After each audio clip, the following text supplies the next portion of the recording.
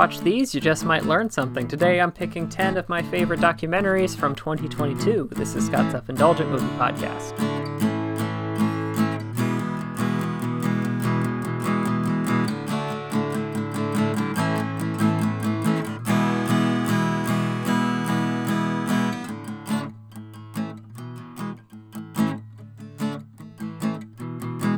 Hello movie friends, welcome to Scott's Self-Indulgent Movie Podcast. I am Scott, and today I am talking about my favorite documentaries from the past year. And it's interesting because I think documentary film is getting bigger than it ever has been before, and at the same time, the definitions are kind of getting flexible because I've seen everything from a 10-minute YouTube video be called a documentary, and then there's like series that are technically the length of a movie, but they're still called series because that's how like Netflix likes to break them up. Anyway, it's a hot mess, but still a good year for nonfiction film, so without further ado, let's get started. So this past year was a bit strange for nonfiction film, not only because the genre seems more popular than ever thanks to popular true crime cases dropping seemingly every week, but also because more and more filmmakers appear to be tackling the same topics and even the same crimes.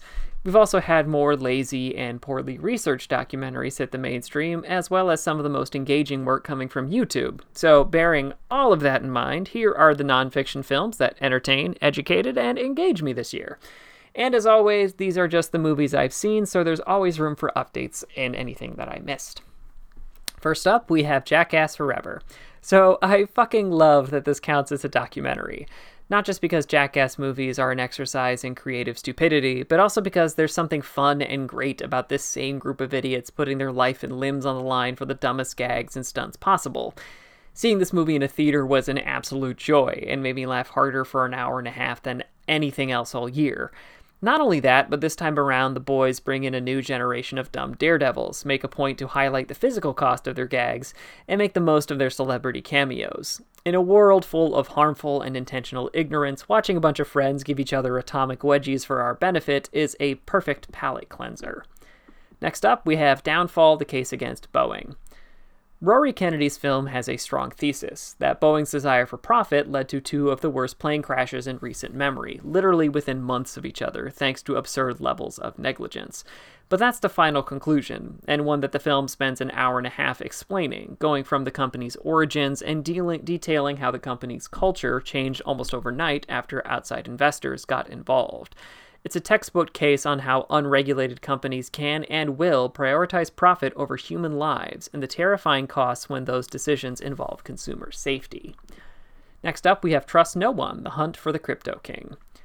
This documentary has everything you'd expect for a blockchain or cryptocurrency caper. Big promises, a ton of investment, fraud, and a frantic search for answers in the immediate aftermath, after Gary Cotton fled with millions in tow and then died under mysterious circumstances. But I'd argue that Trust No One's biggest strength, intentional or not, is highlighting how such an environment where everyone is looking to con everyone breeds insane levels of distrust, and is also a perfect environment for conspiracy theories. It's what can take a standard story about a guy conning his investors and dying unexpectedly into a massive web of alleged lies that involve governments, loved ones, and beyond, because, well, that's easier than admitting you were duped out of millions, right? Next up, we have The Janes. At a time when American women's bodily autonomy is under assault from nearly every level of government, it's a good idea to remember what women had to do to receive the medical care they needed when abortion was technically illegal. Enter The Janes, a detailed retelling of the Chicago network known as Jane that secured low-cost or free abortions for thousands of women, from its origins to its eventual dissolution. Despite clocking in at just over 100 minutes, the film covers a lot of ground, namely how and why illegal abortion is dangerous for everyone, all the sexual politics that remain in place to this day, for instance misogynistic doctors, and in particular how poor women and women of color are hurt most by these bans. Next up, Girl in the Picture. The death of a young woman and the kidnapping of her son already makes for morbidly fascinating true crime, and yet that's just the jumping-off point for Skye Borgman's limited series about the death of Sharon Marshall, for a series of startling reveals that go back decades.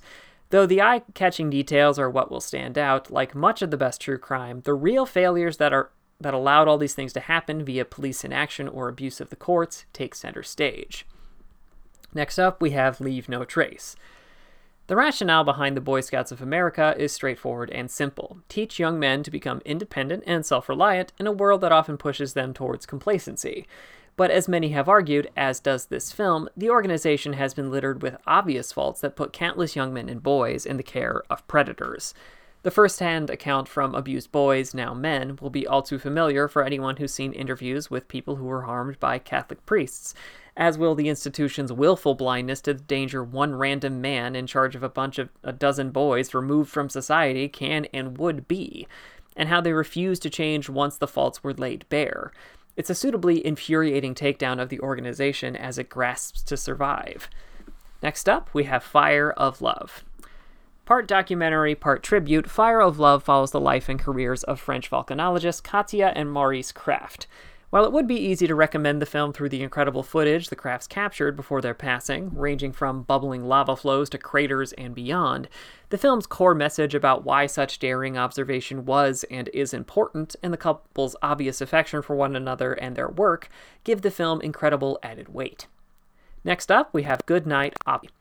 Comparisons to WALL-E are inevitable in this Amazon documentary about a cute Mars rover named Opportunity, or Oppie for short, that was supposed to last on the Red Planet for 90 Mars days, but instead lasted for 15 years. With that inspiring story as the bedrock, the film drifts between wonder, humor, and history, as it explains why Oppie's success was so important for NASA's reputation and our understanding of Mars. Cue in a few well-timed songs and recreations of Oppie's journey through the Martian landscape, and you have something special. Next up, we have Captain Ahab, the story of Dave Stieb. Who the hell is Dave Stieb? Unless you're a die-hard Toronto Blue Jays fan, you might not know anything about Dave Stieb and his legendary career with a Canadian ball club. But that's something that the self-proclaimed super nerds for SB Nation/Secret Base, John Boy and Alex Rubinstein, seek to solve in their 3-plus-hour miniseries. Much like their previous breakdowns of the Atlanta Falcons and the Seattle Mariners, half the fun is watching Boy and Rubinstein highlight an unsung story in sports history, with Boy's deadpan delivery and the duo's incredible ability to scan through every printed story and slice of footage they can find, with their humorously detached observations and commentary. The other half is getting to learn about a genuinely fascinating athlete, Dave Stieb, that lacks the legendary status of many of his peers while playing at the same time and often against them in pitched moments. The almost no-hitters, the playoff bouts, and even the age when Stieb started pitching are all the kinds of stories that make sports fascinating. And finally, we have Line Goes Up, The Problem with NFTs.